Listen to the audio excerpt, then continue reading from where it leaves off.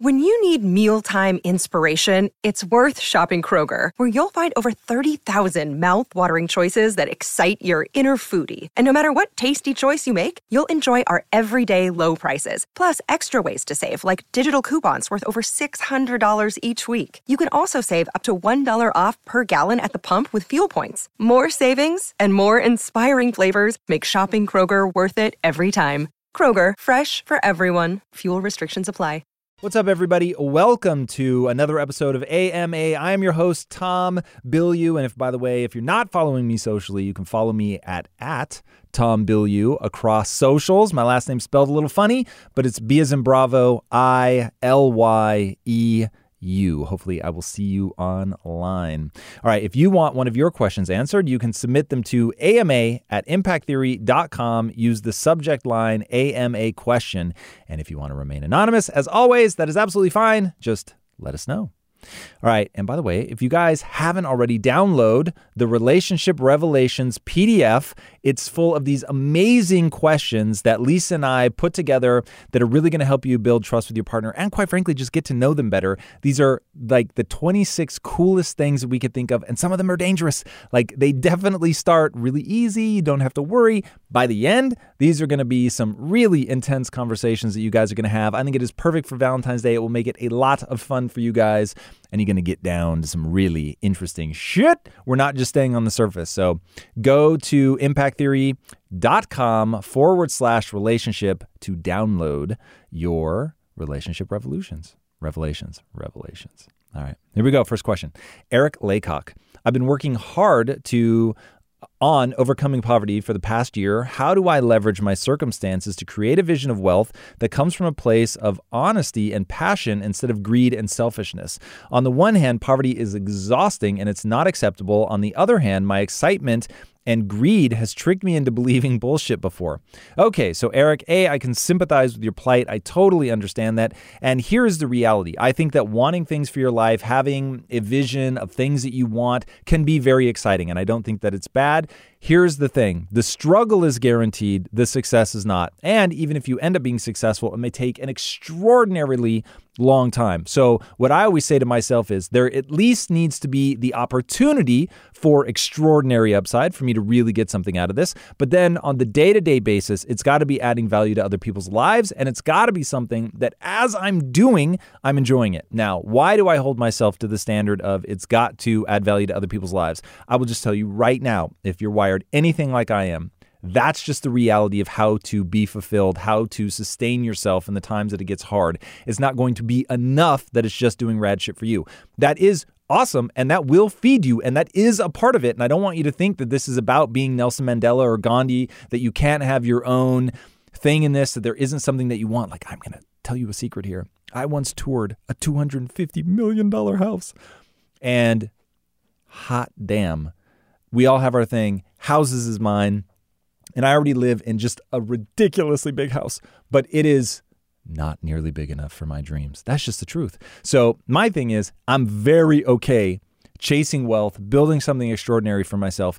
If every dollar that I make, I'm bringing things to the world that are actually improving people's lives, then I can feel very good about it. And I know that I may never get that money. So I need to be sustained and fulfilled by what I'm doing on a day-to-day basis. I need to be, for me, this is my thing. I need to be touching lives. I need to be improving people's lives. I need to be doing something that gives me that deep sense of resonant fulfillment. Like, that is everything to me, because that's the only thing that really matters, because the money can't touch the neurochemistry of how I feel about myself. And that all comes down to, what do I really believe to be true about myself? And if every day I believe to be true that I am legitimately and sincerely going to bat for people and trying to do something amazing for them, and then I'm trying to stretch myself and push my skill set and do hard things for the sake of getting better, self-improvement, becoming a better version of myself, then I know that I'm going to feel good whether or not the money comes. And then if the money comes, amazing, because money is powerful, money is fun, it lets you do a lot of cool shit. It just isn't going to make you feel better about yourself. So make sure that you're doing all the things that do that, like adding value to people's lives, like doing hard things, like improving yourself. If you're doing all of those things, and you sincerely want good things for people and you back it up with your actions, then doing stuff that's selfish for you can also be a powerful motivator. So don't worry about that. If you like Lamborghinis and that's your thing, then hey, build towards that as well. Just hold yourself to a standard that you know is going to fulfill you in the day-to-day grind in case the Lamborghini never comes. Jason Park. I lead a lifestyle that many people would describe as a hermit lifestyle. I wake up by 3 a.m. in the morning and go to bed by 7 p.m. so I can prioritize things that I love and care about the most, which are my career, exercise, reading, and sleep. While this lifestyle allows me to feel a sense of deep fulfillment and happiness, I can't help but think that I'm being a bad friend to my friends and being selfish because I invest the most of my time and energy in myself. My question is, am I missing out on my life by not taking care of my relationships and doing fun things, quote unquote, that only someone in 20s can do? Am I a selfish narcissist? Or is it okay to continue living the way I am as long as I can be honest with myself that this lifestyle brings me the most happiness? So I will say this, I've never met a human whose life was not improved by having close relationships and friends and people that they can be vulnerable with and bond with and connect with. There is something extraordinarily beautiful about that. So I would definitely encourage you to do that, but I wouldn't necessarily encourage you to give up anything about the way that you structure your life. Who says you can't have lunch with a friend? You don't need to hang out with people late at night. You don't have to go party. You don't have to hang out the way that society says you should be hanging out. I will say that I didn't party at all in my 20s, at all. I literally, God, did I go to a club even once in my 20s? I don't think I did. I certainly went to a bar a few times with friends, but I didn't even start drinking till I was 26. I don't think I've ever been intoxicated. I don't want to lie. Okay, a few times in my 30s, I had been intoxicated in bars and stuff, but wow, only then would only be if I was hanging out with my wife or friends. So it's man, I'm just not a partier. I don't go in on that shit. I'm not saying that is bad. Man, if that is your shtick, go hard for it. And there have definitely been times where I've shook my ass. So don't get me wrong. Definitely there has been playtime on my agenda. But wow, when I say that I have a structured life that is outside of what people would call normal, that is very true.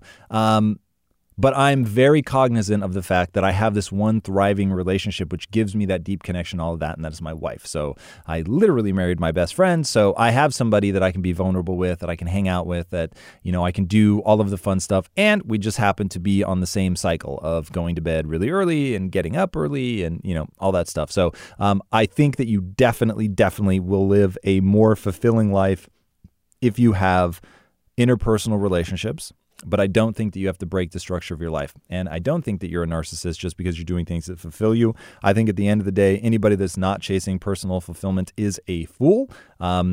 So yeah, I think that you need to add something to your regimen. I don't think that you have to change your regimen. So hopefully that helps. All right, Thomas Markham. A couple years ago, before I became a regular listener of Impact Theory and Women of Impact, word up, I regularly had thoughts that I wasn't good enough, my wife and son were better off without me, and I should just end it all now. I have worked past that through a ridiculous amount of reading and mistakes and trying new brain tricks. For some reason, I am sometimes terrified that such ants, automatic negative thoughts, will come back even stronger if something catastrophic were to happen. What advice would you give to someone who may still be in a negative thought loop? And what advice would you give me if ever it does come back stronger? Okay, so here's the reality. I'm actually shocked that you don't have it. I have a negative voice in my head every day, literally every day. So I've just learned so many tools and tricks that I'm able to use it as mental jujitsu, so that when the ant appears, that I'm able to use that as a habit loop trigger to remind myself of one thing, that I have cultivated this belief so intensely, it truly sits at the core of my being. And so I just revert everything back to that. And that belief is, on a long enough timeline, I can learn anything. So everything just comes down to a question of, do I want to put that kind of energy into it? Yes or no? And then dude, sometimes people just have to get to the facts. So unless you're being abusive to your family, they're definitely not better off without you. Just looking at the data, children are better off with both parents. That's just facts, it's data. Again, unless you're abusing them in some way. So assuming that you're not doing that, then they are for sure better off with you. And so it isn't with you because you're a great dad or you're doing everything right, which then it gets into like the qualitative where you're not going to be able to make yourself believe that. And so you fall into this death loop of, well, okay, most people's kids are better off with them, but not mine because I'm so bad at this. And that's where people have to really be dispassionate. And it's actually something that I've cultivated in myself. And I really haven't thought a lot about articulating this, but I do this a lot in terms of I just have these beliefs about the world. And so if I'm feeling like, I'll give you a belief about the world. Insecurity is not sexy. So if somebody were to say something to me that made me feel really insecure, I'm just not going to react to that. I'm not going to try to campaign or convince them otherwise because they're going to recognize that that's something that's triggered my insecurity. And so nothing I can do will get me out of that. So I think it's far better to be like, oh, it doesn't faze me, to focus on other things, to take my mind off it, to start doing, something like, assuming this happens at a party or whatever, just go engage with somebody else, get onto other topics of conversation, and know that on a long enough timeline, I either am whatever, they're saying I am that's making me feel insecure. And if I am and I don't like it, I can change it, or I'm not, and it doesn't matter what they think. And so it's like just recognizing that I have these beliefs. I understand how human beings are. I understand that even though my instinct is to go and convince them that I'm not what they're accusing me of. I know that wouldn't work. It wouldn't end up convincing them anyway. I know that having negative beliefs about oneself is self-defeating and that you can't allow yourself to do that. It's just true about the world. So nothing needs to be special about myself to understand that allowing myself to think negative things about myself is never going to be an effective long-term strategy. It might serve me in very acute moments from time to time so that I do turn and face an inadequacy or whatever. But you just have to have like these group of things that you believe about the world. And in your case, one of those is that kids are better off with their parents. Okay, cool. So now it doesn't matter if you're good or bad. It just matters that is a way that kids are better off. So we can set that automatic negative thought. And then if we're like, well, maybe I am abusive. Maybe I'm like neglecting them so much, or I'm so dumb, or I'm so bad at parenting that maybe some people really would consider this abuse. Okay, well, if that's true, let's immediately reverse that. We know that we can learn. So all we have to do now is identify, where do I suck? Do I suck at time management?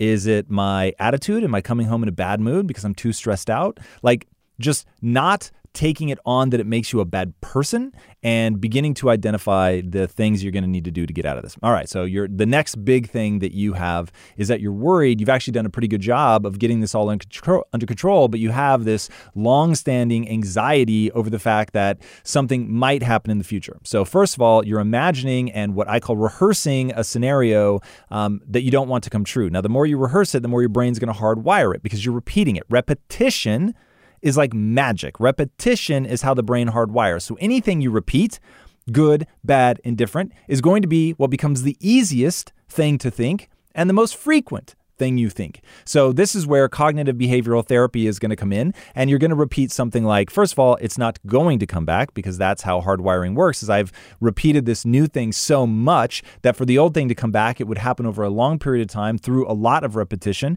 And even if it does come back, I already know the tool of how to unwind it. And so I would just go through the process. So 1, probably not going to come back. 2, if it did, I'll know exactly how to handle it. So the thing that I would focus on is that second phrase because it's true and it's very empowering. And if you repeat it over and over and over, you're going to start to feel good about yourself. And I would say it in like a really aggressive way.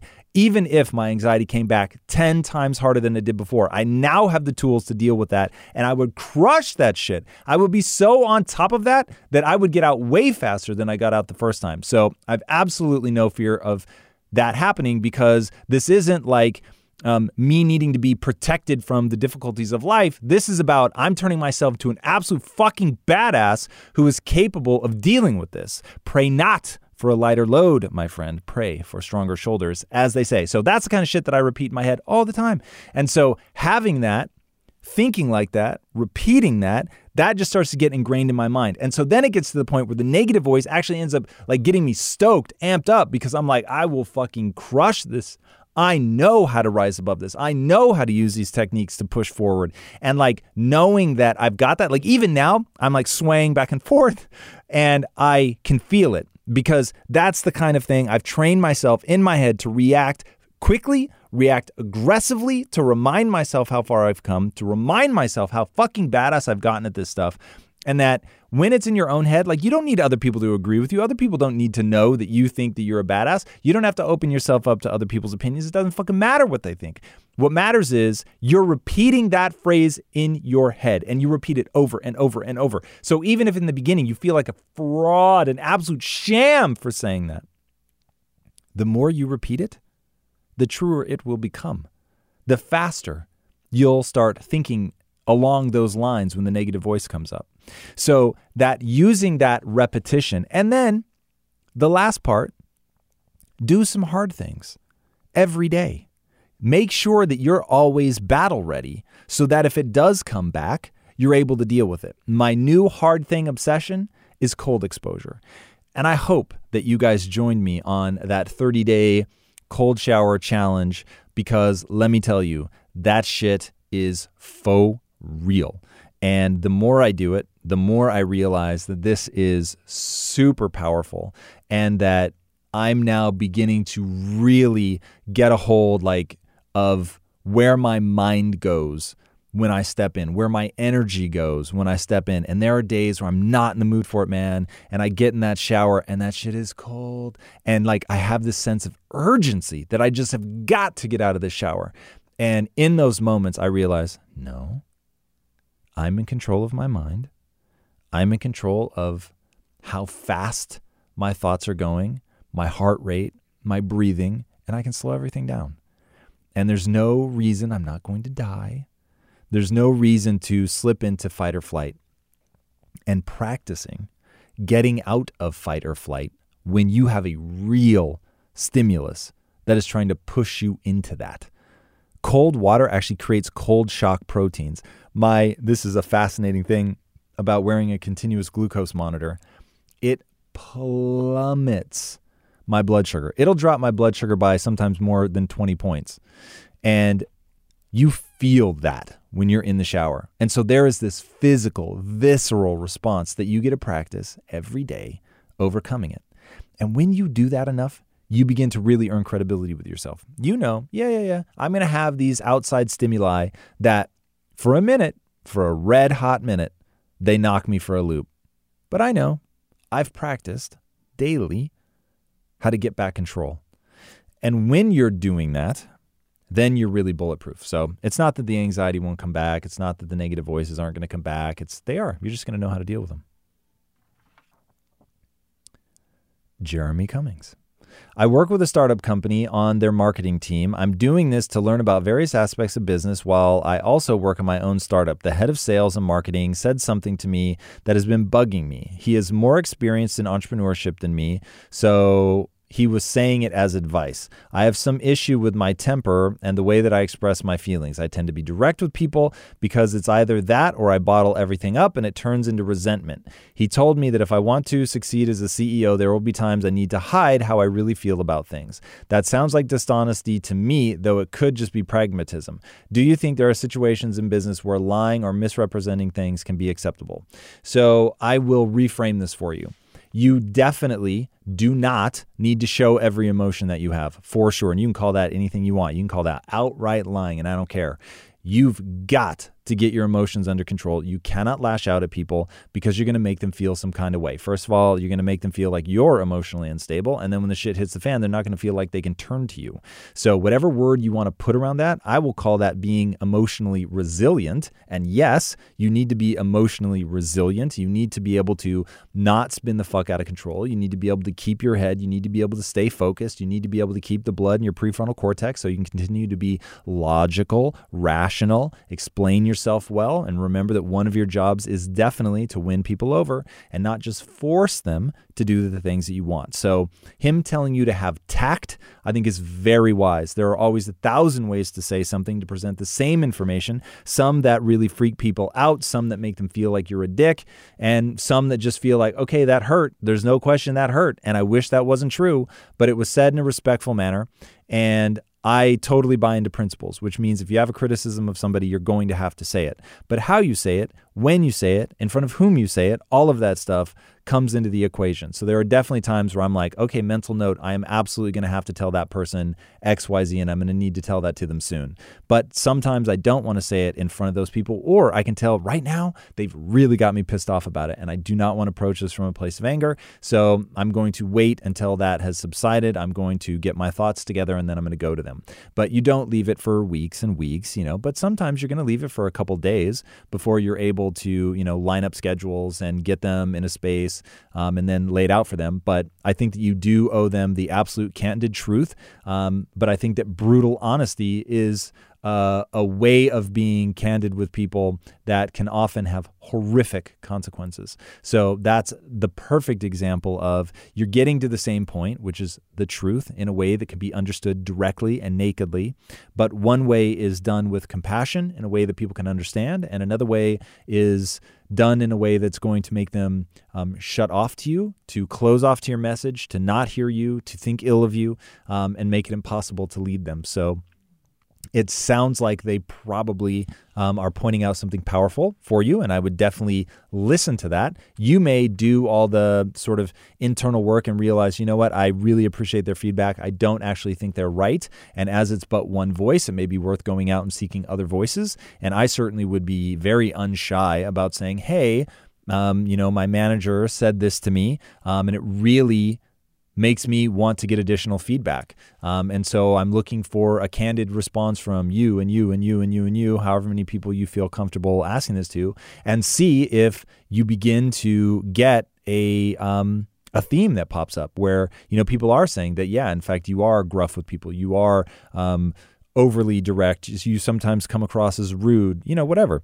And just as long as you reward them for that feedback, no matter how hard it is to hear, by thanking them, not arguing with them, not pushing back. You can ask clarifying questions if you're legitimately unclear on what they're saying, but under no circumstances say anything other than thank you for that feedback, because honesty is worth its weight in gold. You said something in your question that I actually wanted to address, which was I have some issues with my temper and the way I express my feelings. I tend to direct it with people because it's either that or I bottle everything up. Okay, so you have created a false dichotomy there. There are 1,000 ways that we can learn to communicate, to take in the information, to diffuse our own emotions, to process through it, and then respond. The way that you're making out is that there's some part of your personality that is beyond reach, and people just have to accept that you have this shitty little corner of your personality. That's not an effective way to get what you want out of life. So no moral judgment on it. I'm just saying it's not a good way to get what you want. So I would really focus on that. And if acting like that isn't serving you, then you need to change.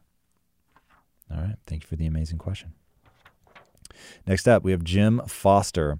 I don't want to simply avoid disease. I want to have abundant health. One catch, though, the only evidence I know of for health, I think that's just a typo. The only evidence I know for health is activities, 25-minute 5K, 100 push-ups, mental exercises, etc. You look incredibly healthy, but I doubt you measure one of your core values by something as subjective as appearance. How do you personally measure health? So honestly, I personally measure health by a few things. One, how do I feel? That is first and foremost. So joint pain has been something that plagued me for decades. And the worst part is that was happening when I thought I was eating healthy, and then finally realized that you need healthy fat in your diet. And once I addressed that, then things got better. The second thing is going to be cognition. I can tell the difference when I'm eating bad too frequently, and I just begin to lose my eloquence, and I find it like I'm grabbing for things more and I'm having a hard time. Or, oh God, if you really want to know, man, start playing first-person shooters. I know I hype on this like I owned a first-person shooter company. I do not. But I will just say, nothing shows me when I'm off physically and cognitively more than playing video games, because the reaction time that you need is so precise, and the difference between winning and losing can be absolute like milliseconds. So that is a canary in the coal mine for me. So having something like that in your life, whatever your thing is going to be, it could be maybe there's a computer training program or something that you could do that tests your reaction time. I don't know, but there's definitely things that you can do that will show you that. The other is strength. So I want to know where my strength's at. Am I getting weak? Muscle quality. So when you touch your own muscles, how do they feel? Do they feel full? Do they feel hard? Do they feel soft and squishy? All of these things can be great markers, and I absolutely do look at the level of adipose tissue on my body for sure. That is definitely part of it. And then in terms of quality of skin, that's another thing that I look at. But the real driver of how I decide whether I'm in good health or not is blood levels. I wear a continuous glucose monitor. I understand not everybody's going to go that far, but it is probably my favorite. I'm going to call it a toy. It lets me gamify my life, and it lets me see how the things that I eat impact me. Like, are you ready for this? I react so poorly to carbs, it's insanity. And then I tried sweet potatoes, and I had them cooked in an air fryer, and they were so delicious. They taste like French fries. And I thought, well, I'm going to pay a price for this. And my blood sugar is going to spike. I was probably, at the time I had them, let's call it 85. So I'm like, if I'm at an 85, when I eat these, I'm going to be at 120, 122. That was sort of my ballpark guess. I went up less than 5 points. In fact, I'm going to test that again because that is so weird. I can't believe it. But I did a finger prick blood test as a backup calibration to make sure that my machine hadn't gone like haywire. And I went up less than 5 points. And I just thought, that is insane. Yeah, anyway, that completely shocked me. But there are other things that I have, like jicama. Jicama spikes me 10 points.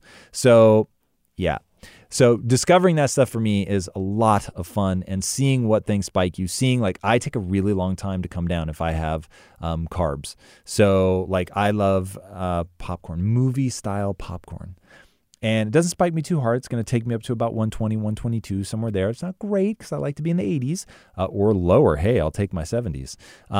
But 120 is livable. The problem is that I'll stay in the 90s for like 3 days.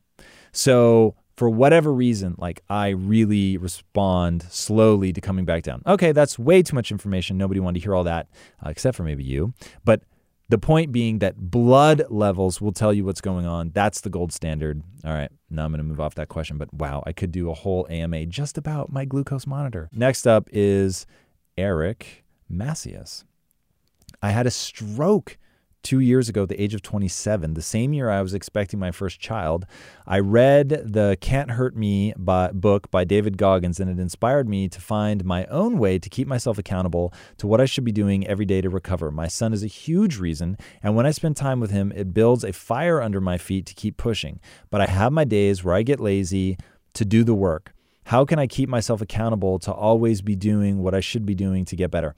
All right, here's the reality, man. You've got to find a way, like your son, to really, really be excited about what you're doing. So the actual act, like you guys heard me talk about my cold showers, like you've got to find a way where the act itself makes you feel good. So cold showers make me feel like an absolute fucking badass. And in terms of earning credibility with myself, in terms of it having been one of those things that like I was not phobic of, I'm phobic of swimming in the open ocean. But I'm not even phobic of that. Fuck that. And one day I'm sure I will embark on that challenge. But I really don't like the idea. Cold water, though, is second only to that. I really didn't want to do it. I've talked endlessly about how it's tied to my anxiety. And when I finally did it, I thought, man, you fucking did it. This is something that you really didn't want to do, but you took it on as a challenge to do something hard, and you did it. You said you were going to do it, and you did it. And that is what credibility is all about. And then on the days where I feel weak and I still do it, those are the days that I'm really like, yo, you're just willing to do things that other people can't. And the other day, it was probably 2 days ago, I really didn't want to get in the cold water. And I turned it on, and I had a rush of, it wasn't panic, but when I say that it was just this side of panic, we're just like, it was too much. I wanted to get out. And I grabbed a hold of my mind. I slapped it around and I said, you're going to stand in this cold water and you're going to stop being a bitch about it. And you're just going to deal with this cold water. And that's what I did. And it was amazing. And when I got out of that shower, I felt differently about myself. I feel differently about myself right now just telling you about it. So doing things that are hard, but being excited about it so that that very thing gets you amped up. That's what you have to do. Now, you obviously already have that with your son. Now you're going to need, what's going to be that other thing? Is it going to be aggression? Is it going to be people that have expected you to fail your whole life? Is it going to be somebody who said, if you keep living like that, you're not even going to see your kid live, to get married or go to college or whatever? Like, whatever you need, man. If this is a dark side moment, lean on that fucking dark side. If this is an accountability mirror thing, talking about David Goggins' book, then you need to hold yourself accountable. You need to look in the mirror and say that you didn't do it today. And that's not okay, that you expect more from yourself than that. And then, secret of secrets. Sometimes you just got to give yourself a little grace. And I'm not going to lie. When it came to this technically 30 shower challenge, because there have been days where I missed it, not because I took a warm shower, because I took no shower, but 30 showers is going to fucking happen with cold water, period. Simple as, bright line, under no circumstances, I would go to a talk smelling like 10 pounds of ass before I would take a warm shower. If for some reason I couldn't take a shower without it being warm, I'm not joking. I have such bright lines in my life. I would douse myself in lye before I would take a warm shower, before I've taken 30 consecutive cold showers. So you got to hold yourself to a standard. But if we're not talking bright lines and life happened and you have to just show yourself a little grace on that day, as long as you get back at it, man, don't beat yourself up over that stuff. Like sometimes it's like you just have to say, here's my standard. I'm going to live up to that. You know what? I slipped up. I own that.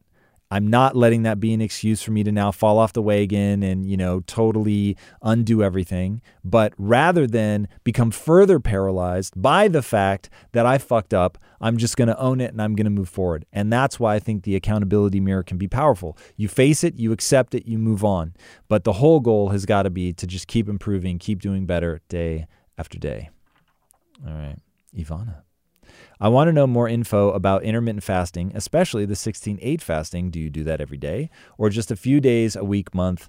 How can you get the most benefits from fasting? Okay, so I intermittent fast probably 92% of the time, a 16-8. There are times, no question, where I don't make it the full 16 hours. Usually for me, that ends up being on a weekend. If the timing of the weekend is just weird enough, like for instance, a lot of times my sister and I are about to go to a comic shop on Sunday, and I would technically want to break my fast while we're at the comic shop, and I'm not going to do that. So when I'm at the comic shop, I'm going to enjoy myself, and I could obviously continue fasting past that, but I like to not be at the end of a fast when I'm trying to really focus on something and enjoy myself. So that'd be a case where I might break it at 15 or 15 and a half hours so I can eat before I leave. But I think my longest stretch of going 16 hours a day without breaking is 37 days. It was either 32 or 37 days where every single day I went the full 16 hours and sometimes going 17, 18 hours. So I highly recommend, there's an app out there called Zero, and it lets you track your fast, and it is deadly simple. It is amazing. I love it. And I'm not, rep by those guys or anything. I just fucking love it. So check it out if you want to track your fasting. That is the bee's knees. All right, now maybe a little bit more color as to why it matters. The whole point is a process called apoptosis. So you have cells that should die, and they're not dying, and they will ultimately become cancerous cells, and they're senescent cells. So they're like decrepit, basically. And you want to get rid of these fucking things. And the only way that you can do that is to put them under stress of some kind. So you can put them under metabolic stress so that your system is saying, whoa, we don't have any food coming in. We're going to need to start breaking down some of these dysfunctional cells so that we can use their constituent parts. Okay, so that's a big part of it. Then there's probably a whole host of other things, like the microbiome probably needs a break. And we know that the microbiome begins sending out different signals, either neurochemical signals, or I'm not entirely sure the pathway that they use to communicate, like through the gut lining and stuff. It does happen. I'm not well versed in it enough to explain it. But they are sending off different communication molecules. I'm not sure exactly how they do it, but the microbiome definitely begins communicating to your body differently during a fast. And so that can be incredibly powerful. There's almost certainly something that I'll use layman's terms for is like a reset mechanism, just giving your body a break, like anything, doing it all the time. If your body has to all the time be allocating resources to digestion, it is just not a good look. So taking time off from that. Also, getting your body to create ketone bodies is very, very important. You want your metabolic machinery to be flexible, to be able to burn glucose or ketones. And there are some people on this planet, I'm not joking, I'm going to guess there are people on this planet that have literally never produced enough ketones to be red in the blood with current testing equipment. And that's crazy. So you want to be able to switch back and forth. That's how you avoid getting hangry. And just having that metabolic flexibility is really, really powerful. And I will tell you, you just feel different. So for instance, over Christmas, I ate like a hose beast, but it was magical. Part of the reason it was magical was I was religious over Christmas about the 16 hours. Like I said, oftentimes pushing it to 17 or 18 hours. And then I was having for me anyway, a substantial amount of junk food.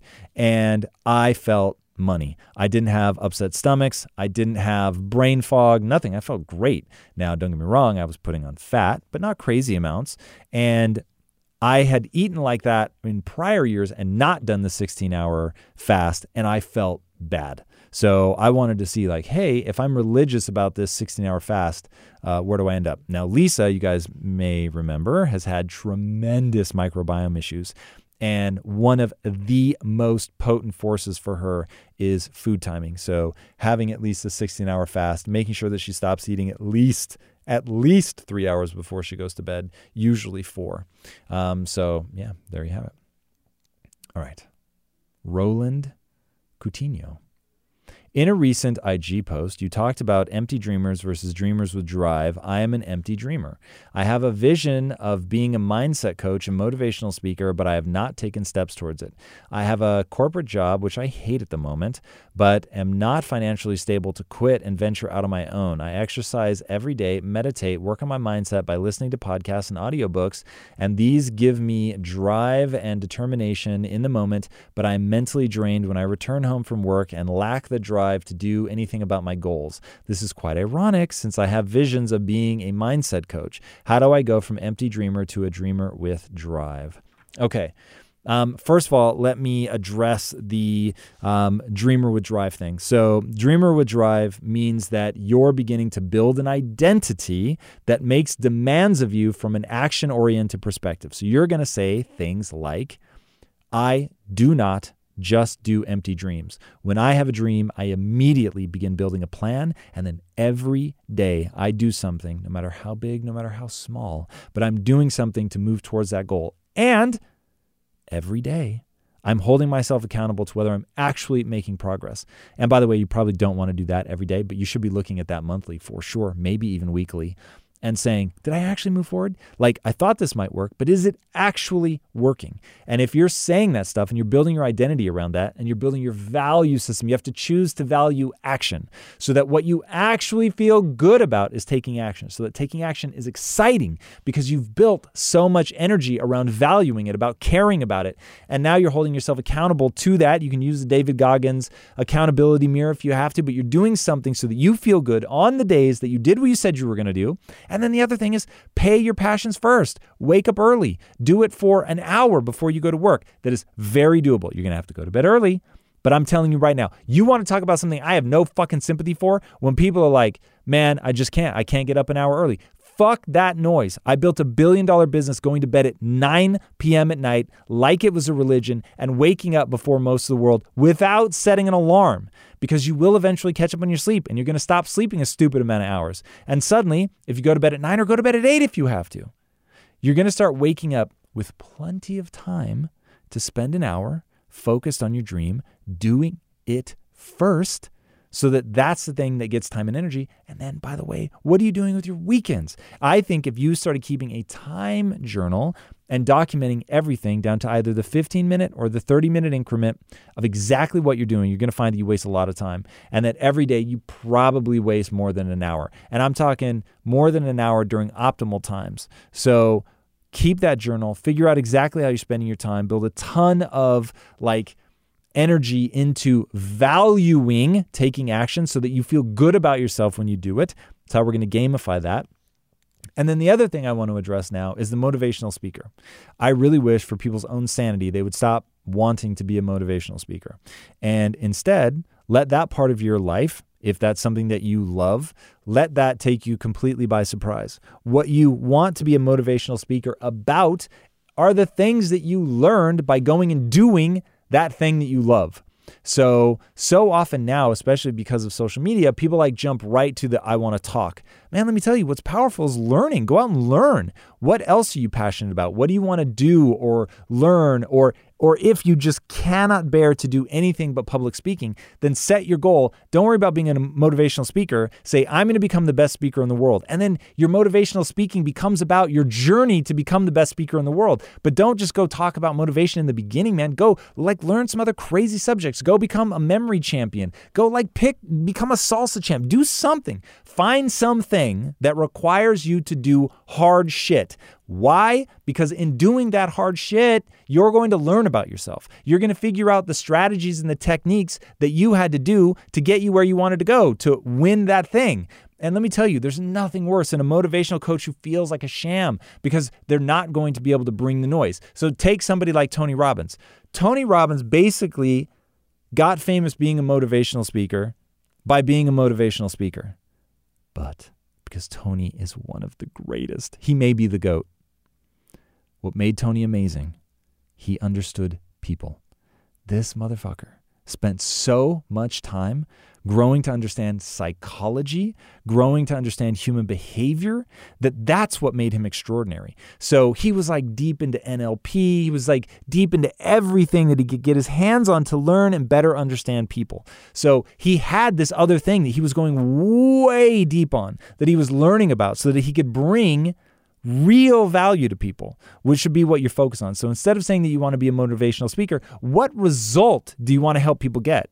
You want to help people transform? Okay. Now, if we know that's what we're really about, it's not about empty motivation, which is going to lead you to want to be a hype man. I want to help people actually transform. Okay, in what way? What do you want to help people with? Depression, anxiety, marriages? What's going to be your shtick? Business? Go learn about that thing that you're going to teach people. Now, you can start teaching people along the way if you just love it so much and you've got to get out there and do your thing, but make sure that you're going ham to be able to add value to their life in a way that will be meaningful for them, that isn't just empty hype.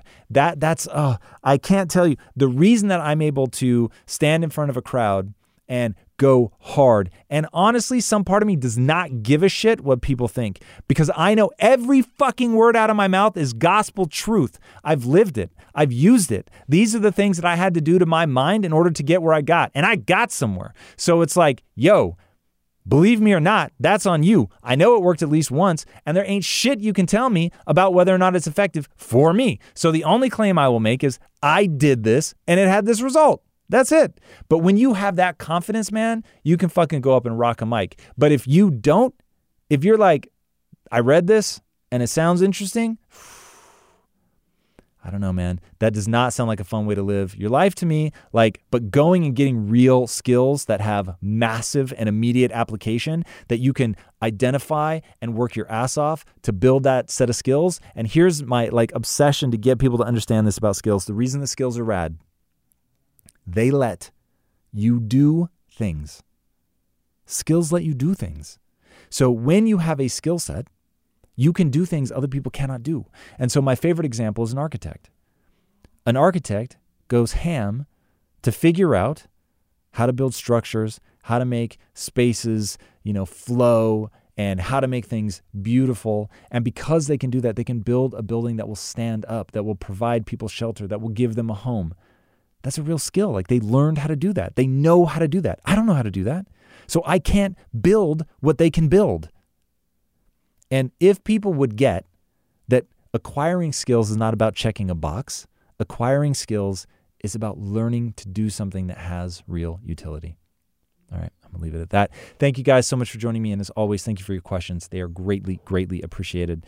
All right, guys, if you haven't already, hit your boy up at Tom Bilyeu. You can follow me across the socials. I'm super active on Instagram. YouTube is definitely the place where I want people going and checking out as much content as humanly possible. And if you think that this podcast is adding value, it would be amazing if you went and left a 5-star review. I am desperately trying to crack the top 100, and the only way that I can do that is if people go and review this damn thing.